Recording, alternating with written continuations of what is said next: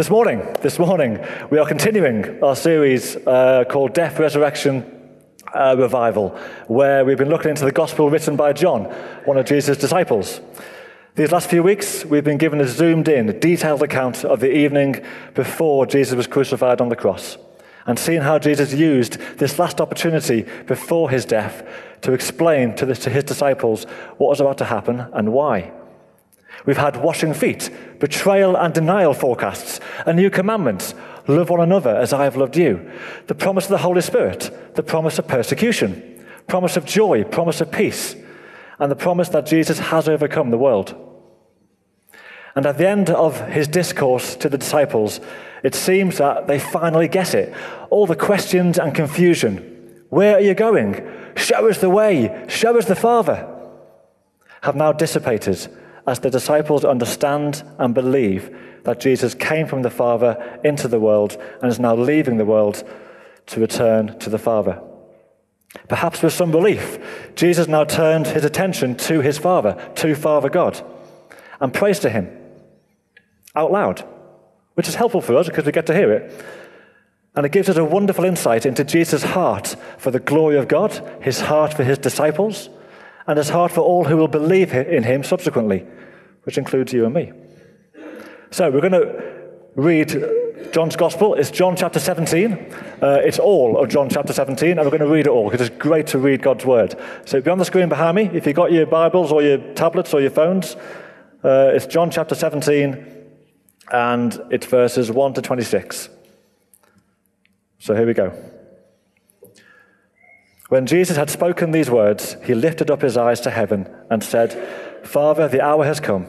Glorify your Son, that the Son may glorify you, since you have given him authority over all flesh, to give eternal life to all whom you have given him. And this is eternal life, that they know you, the only true God, and Jesus Christ whom you have sent. I glorified you on earth, having accomplished the work that you gave me to do. And now, Father, glorify me in your own presence with the glory that I had with you before the world existed. I have manifested your name to the people whom you gave me out of the world. Yours they were, and you gave them to me, and they have kept your word. Now they know that everything that you have given me is from you. For I have given them the words that you gave me, and they have received them, and have come to know in truth that I came from you, and they have believed that you sent me. I am praying for them. I am not praying for the world, but for those whom you have given me, for they are yours. All mine are yours, and yours are mine, and I am glorified in them. And I am no longer in the world, but they are in the world, and I am coming to you. Holy Father, keep them in your name, which you have given me, that they may be one, even as we are one. While I was with them, I kept them in your name, which you have given me. I have guarded them, and not one of them has been lost, except the son of destruction, that the scripture might be fulfilled. But now I am coming to you, and these things I speak in the world, that they may have my joy fulfilled in themselves. I have given them your word, and the world has hated them because they are not of the world, just as I am not of the world. I do not ask that you take them out of the world, but that you keep them from the evil one. They are not of the world, just as I am not of the world. Sanctify them in the truth. Your word is truth. As you sent me into the world, so I have sent them into the world. And for their sake I consecrate myself, that they also may be sanctified in truth. I do not ask for these only, but also for those who will believe in me through their word, that they may all be one. Just as you, Father, in me, and I in you, that they also may be in us, so that the world may believe that you have sent me. The glory that you have given me, I have given to them, that they may be one, even as we are one. I and them, and you and me, that they may become perfectly one, so that the world may know that you sent me, and loved them even as you loved me. Father, I desire that they also, whom you have given me, may be with me where I am, to see my glory that you have given me, because you loved me before the foundation of the world. Righteous Father, even though the world does not know you, I know you, and these know that you have sent me. I made known to them your name, and I will continue to make it known, that the love with which you have loved me may be in them, and I in them. Father God, as Jesus prayed to you, we pray to you now. Would you bless us this morning? What wonderful truths, what wonderful realization again that you love us, that you're there for us, that you send us, that you set us apart.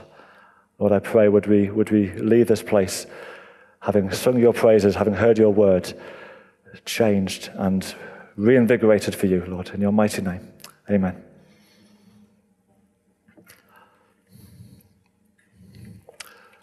So, Jesus' prayer starts off with a "this is it" moment. Father, the hour has come. As Jesus asks the Father to glorify the Son, that's him, so that the Son may glorify the Father. Glory is a hard word to define, I think anyway, but one definition I read said this: glory is the revealed beauty of God's holiness. John Piper said that God's glory is the going public of his holiness. It is the revelation of God's infinite beauty, seen in his character, his worth, his attributes, and his infinite greatness. To glorify God means to give him glory, to acknowledge his beauty and greatness, to honor, praise, and worship him for this, and to make much of him. So when Jesus almost reminds the Father of the reciprocal glorifying of each other, although he is, of course, saying this for the benefit of the disciples and us, he's reminding all of us, and maybe even himself, at this 11th hour, that what is about to take place will reveal the beauty and the greatness of God. And what is about to happen is the death and resurrection of Jesus Christ, the Son of God, showing the beauty of God's rescue plan for the world and the power of God through the Holy Spirit as death is defeated once and for all. And the result of this is that eternal life is now available to all who believe. And there is a really lovely, beautiful, succinct definition of eternal life in verse 3, where Jesus prays, "And this is eternal life, that they know you, the only true God, and Jesus Christ, whom you have sent." This is what eternal life is: knowing God. All the theology textbooks you can read in the world can boil down to eternal life, knowing God. You can go home now. No. It's not knowing about him. It's not knowing facts about God. It's knowing him in relationship. And that relationship is made possible by what Jesus is about to do, and is enabled by the Holy Spirit, who is sent after Jesus' resurrection and ascension in fulfillment of his promise that he would not leave us as orphans.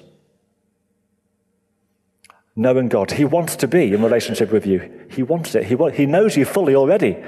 We can never come close to fully knowing him, and yet he wants you to know more and more and more of the extent of his love for you. Eternal life begins now. For most of you in this room, you are living eternal life. You have the Holy Spirit living within you. You're in relationship. You're in communion with God.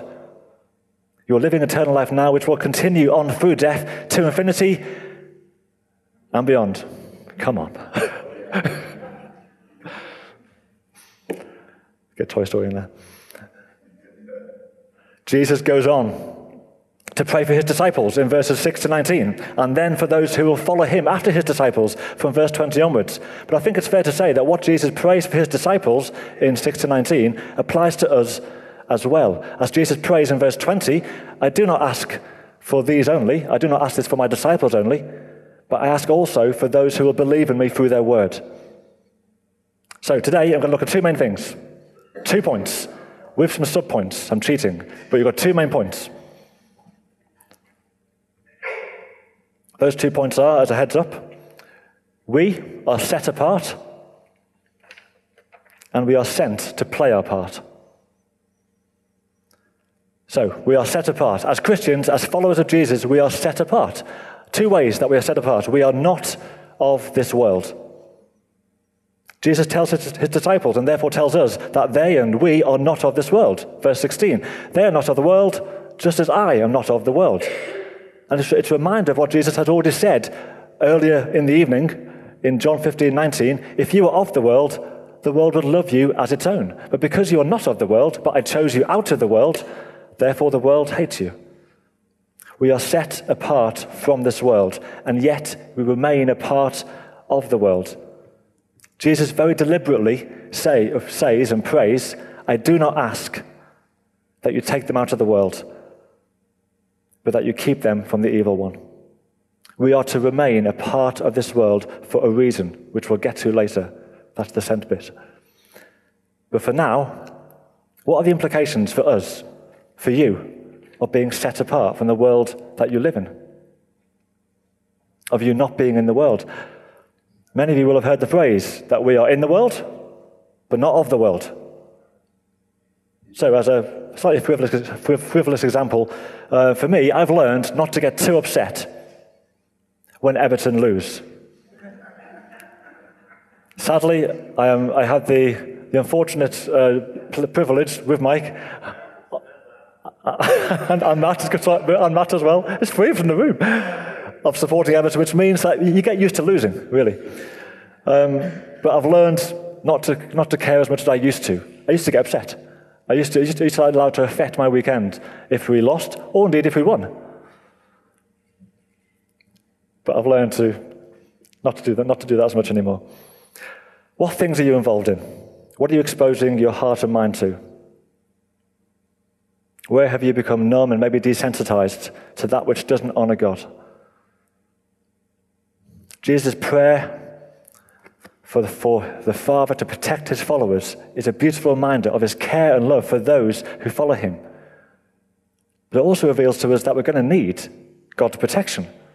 And any sense that we can work it out on our own and get by ourselves, I'll cope, it's okay. That's foolhardy and dangerous. So we are also set apart in truth. Verse 17, Jesus prays to his Father, sanctify them in truth. Your word is truth. Sanctification is a big word, and it means basically to become holy.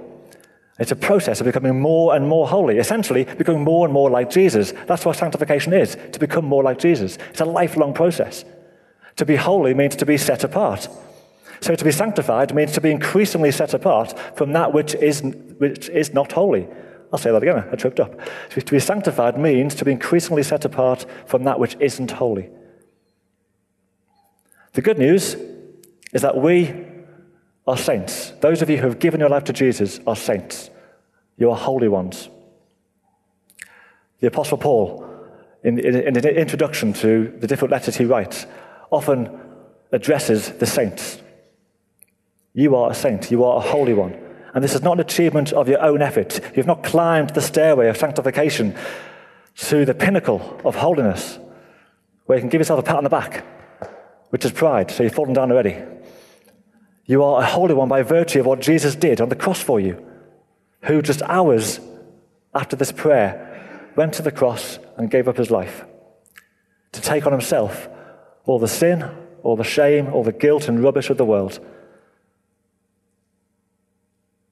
so that whoever believes in him will be set free from all that. And because Jesus rose from the dead, thereby defeating it, we get to have new eternal life, which means relationship with God. And even better than that, we are given the righteousness of Christ. We are given the righteousness of Jesus. And Paul explains this amazing truth in 2 Corinthians 5:21, where he says, for our sake, for your sake, he made Jesus to be sin, who knew no sin, so that in Jesus, we might become the righteousness of Christ. Of God, sorry, I got that wrong. That we might become the righteousness of God. When God sees us, he sees us as righteous, as holy, because he sees us through the lens of Jesus. That is great news. That is great news. We are called to be set apart in the truth. Truth feels like an increasingly rare and compromised commodity nowadays. Half-truths, twisted truths, and barefaced lies, which is the new norm, it feels like. But then maybe it's not the new norm. Maybe it's always been that way. In Jesus' day, it probably wasn't that different. Truth has been under attack right from year dot, when Adam and Eve were deceived in the Garden of Eden. In the words of the question that Pontius Pilate asked Jesus only hours later, what is truth? Jesus stands firm on what truth is. In verse 17, your word is truth. God's word is truth. This book is truth. Truth doesn't change with time. It's timeless. God's word is timeless. It's all too easy to let God's truth be eroded, be compromised, be sidelined, without our even noticing it sometimes. So, our new daughter, she's 2 years old. She's lovely. She enjoys and is used to a drink before bedtime of warm, full-fat milk. And she won't stand for anything else.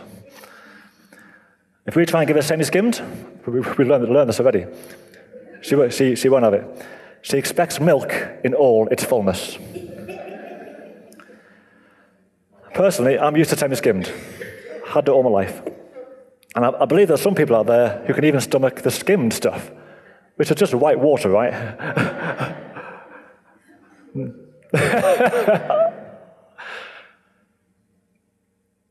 Do we do something similar with God's word? Do we play down its importance? Do we get used to a light version, a skimmed version, if you like, of the truth? Do we pick out the bits that are great to read? You're a saint. But miss out the more difficult bits. There's a danger that we focus so much on the truth of our being a holy one, the amazing truth that we are a holy one, that we neglect the command of Jesus to become more holy. There's a danger that we focus so much on the infinite grace of God that we pay lip service to actually following Jesus. You might say, there's no chance I can become like Jesus. It's the impossible ask. I'm just like this. It's just who I am. I'm just like this. Maybe that, and we can comfort ourselves with the knowledge that we're covered. Might be excuses that we might use. Yes, you are covered by Jesus' death and resurrection, but not for the purpose of meekly accepting your faults and flaws. You're covered for the purpose of having a heart to go after God more and more, to become more like Jesus. It's why he modeled serving one another, loving one another, being set apart from the world and loving the world at the same time. So I can stand up here and say what I struggle with. I can give examples of the control, pride and fears that I've had issues with over the years, whether that's 2 years ago, 5 years ago, 20 years ago. And that's good. It's good that someone up here, or even a conversation one-to-one, can be vulnerable and open and transparent. That's a good thing, because we should encourage that culture in our family. But if I stand up here month after month and year after year and share the same things that I struggle with, then what am I doing? I'm not changing. That's not right. I'm not being shaped by God's word if I repeat the same things that I struggle with time after time. There's a challenge here to be shaped by God's truth, to be shaped by God's word.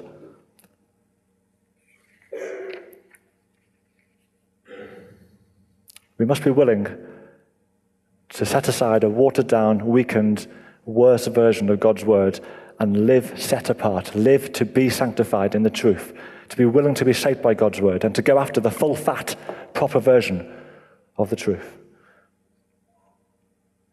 Okay, as well as being set apart, we are also sent to play our part. The importance of God's word is evident, as Jesus reiterates several times during this momentous evening that's been going on for several chapters now. The words that Jesus speaks are from the Father. And for example, he says in John 14:24, "And the word you hear is not mine, but the Father's who sent me."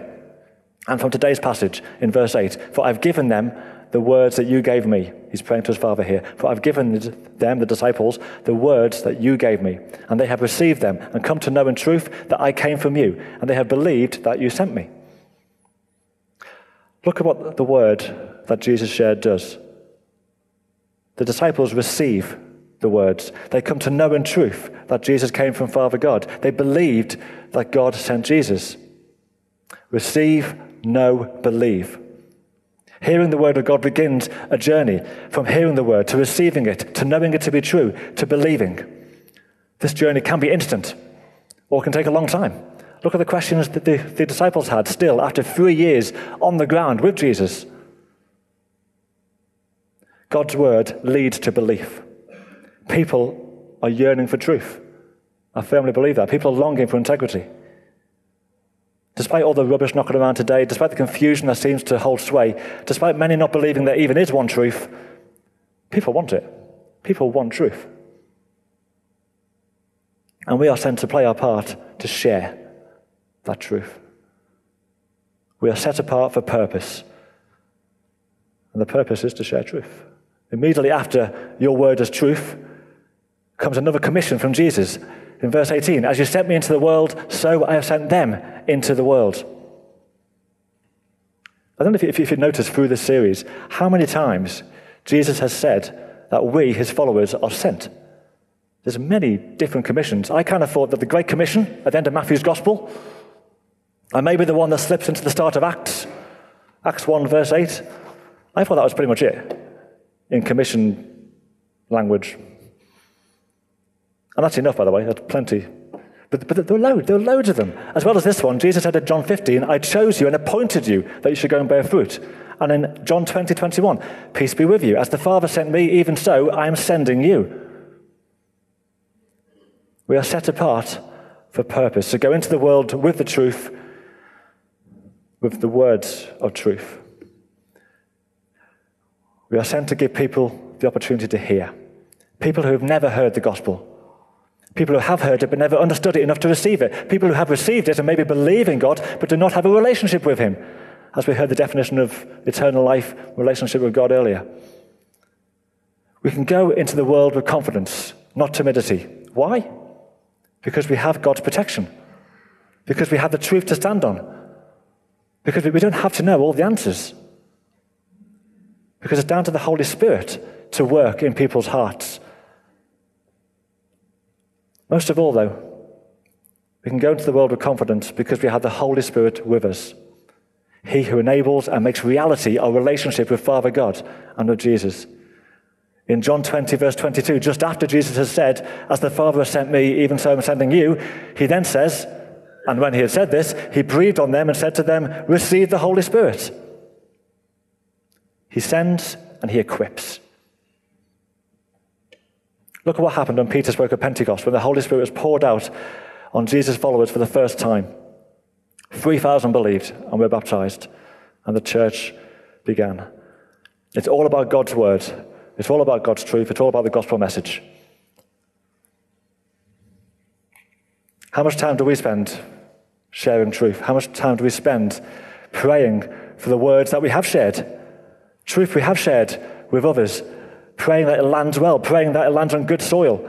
How well do we get alongside those who show an interest in Jesus and encourage them on their journey, trying to understand God's word, which is so alien to so many people?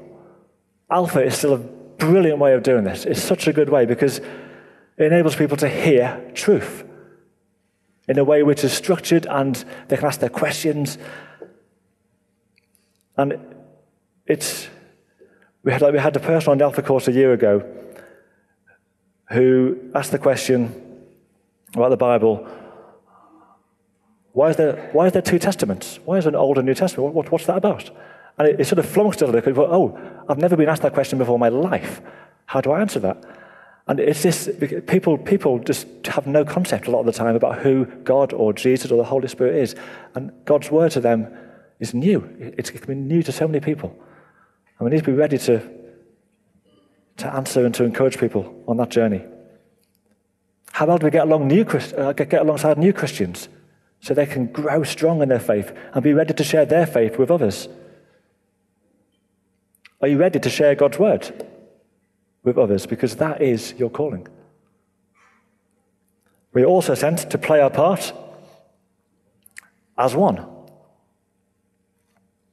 Sharing God's word, sharing his truth is all well and good. But if in the meantime we're gossiping, we're bickering, we're judging one another, then it won't land. The sobering truth is that we can be the reason why people don't give Jesus a second thought and so don't believe in God.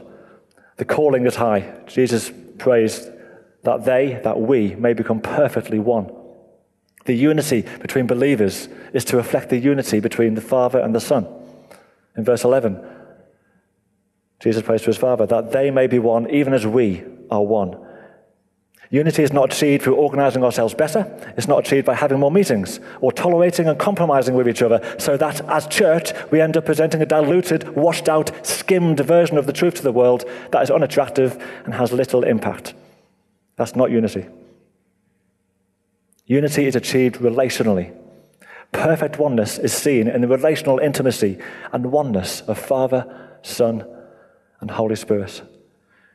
Jesus has spoken previously of being in the Father and the Father being in him, and the Holy Spirit being sent from the Father in Jesus' name. To become perfectly one is impossible, left to our own devices, ideas, and methods. It's only possible if we allow Father, Son, and Holy Spirit to lead, to sanctify us, to set us apart as a body, yet as individuals, but as a body, the body of Christ. We are invited into this oneness on the basis of the oneness of Father, Son, and Holy Spirit. It's only possible this way. And it's made possible, and this was news to me, it's made possible by the glory of Jesus being given to us. In verse 22-23, Jesus prays this, the glory that you have given me, I have given to them, that they may be one, even as we are one, I in them and you in me, that they may become perfectly one. The glory you have given me, I have given to them. He's given his glory to us. This glory that Jesus referred to at the start of his prayer, right back in the first few verses of chapter 17, is the revelation of the beauty and power of Jesus, the Son of God, and by follow on the beauty and power of Father God. The Holy Spirit is the one who reveals and makes known God's power and beauty, who gives us a spirit of wisdom and understanding. This glory has been given to us because it is in and through us, as individuals, yes, but most gloriously as the body, the church. It's been given to us and through us so that the glory, the beauty, and majesty of God is made manifest, is made known to the world. Our role is to allow God's glory to be revealed through us. That's what unites us, God's glory to be revealed through us, both in our church and across all churches. What glorifies the Son and the Father is what unites us. The beauty, the majesty, the power is what unites us. The rest of the stuff that can cause disagreement, that can cause potentially division or disillusionment, is secondary. It doesn't matter. So even though becoming perfectly one sounds like an impossible ask, we have been given what we need. We have been given the glory of Jesus. Just let the wonder of that sink in for a bit. Let the Holy Spirit stir your hearts with the truth that the glory of Jesus is in you. The glory of Jesus is in us. Lord, I pray, would you revive our hearts? Would you break out among us? Would you give us a spirit of wisdom and understanding to see and to experience and to know and to have revealed through us your beauty, your majesty, your power. May we look again, Lord, and see you as you are. Take off the blinkers, Lord, I pray. In your mighty name. Amen. The prize, the reward of being one is high. Because the consequence of being one, the implication of being one, means that the world may know, and he's praying to the Father here, that the world may know that you sent me and loved them even as you loved me. The consequences of not being in unity together, of not being one, are starkly implied. If we're not unified, the world will not believe that God sent Jesus to rescue them. The world will not know that God loves them, that Jesus loves them, that he showed that love on the cross. Personalize it. Put a name of a loved one that you know who doesn't know Jesus, who doesn't believe in Jesus. Lee will not believe that God sent Jesus to rescue him. Amanda will not believe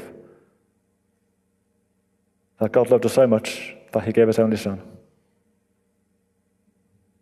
Unity between churches is hugely important. Lots of people cite the differences between churches, the divides, the disagreements. How many denominations are there? I don't know. As reasons why they wouldn't touch a church with a barge pole. But starting in our church, All Nations Church, where are we at? We are a welcoming church. I think we do welcoming really well. I frequently get comments from people who are relatively new saying, you guys are, it's different to other churches I've been to. You welcome, you love, you help out, you go the extra mile.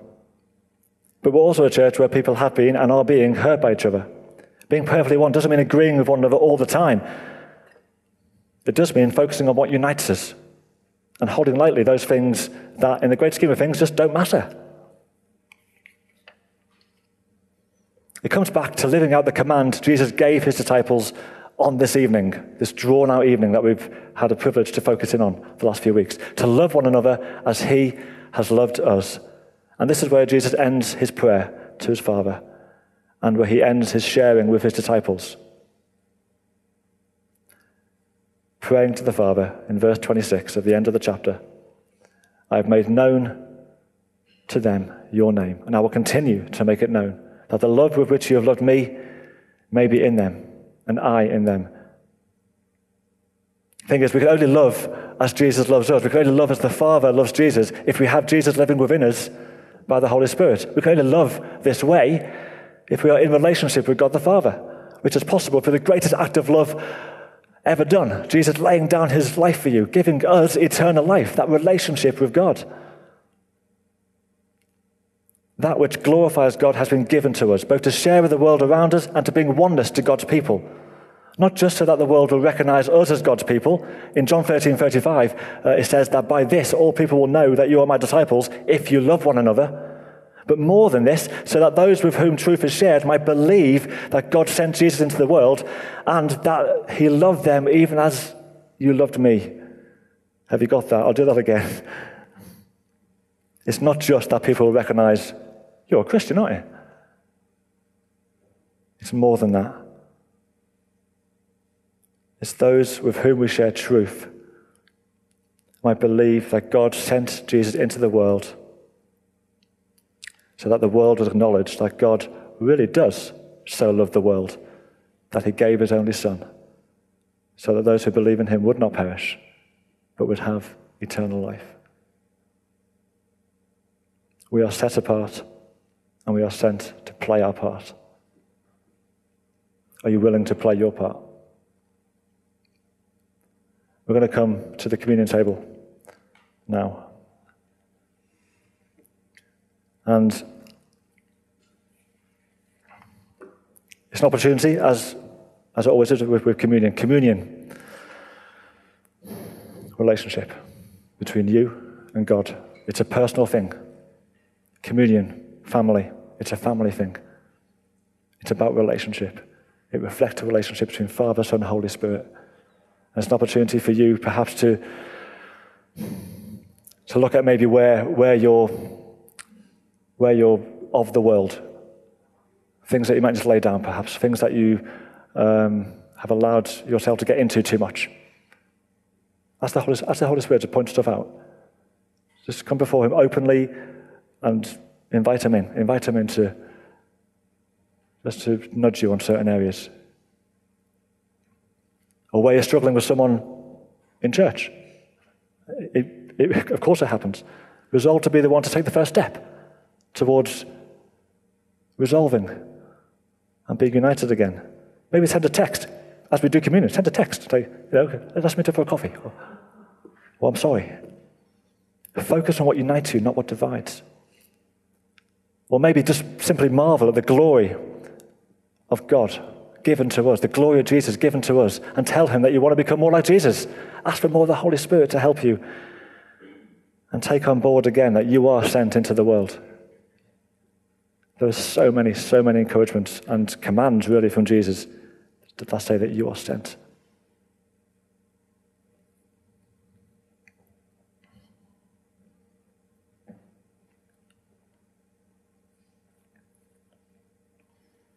So the Apostle Paul wrote this in 1 Corinthians. For I received from the Lord what I also delivered to you, that the Lord Jesus, on the night when he was betrayed, he took bread, and when he had given thanks, he broke it.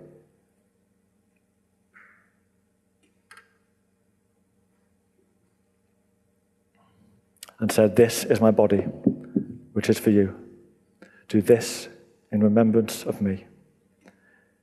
In the same way, he also took the cup.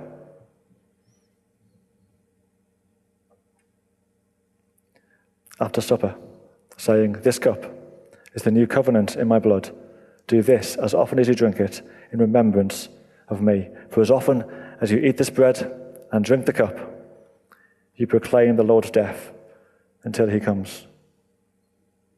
You are invited to the communion table. You are invited, if you know and love the Lord Jesus as your Lord and Saviour, if you had that relationship with him, if you have eternal life, you're invited to share in the bread and the grape juice as family. Let's do it. Feel free.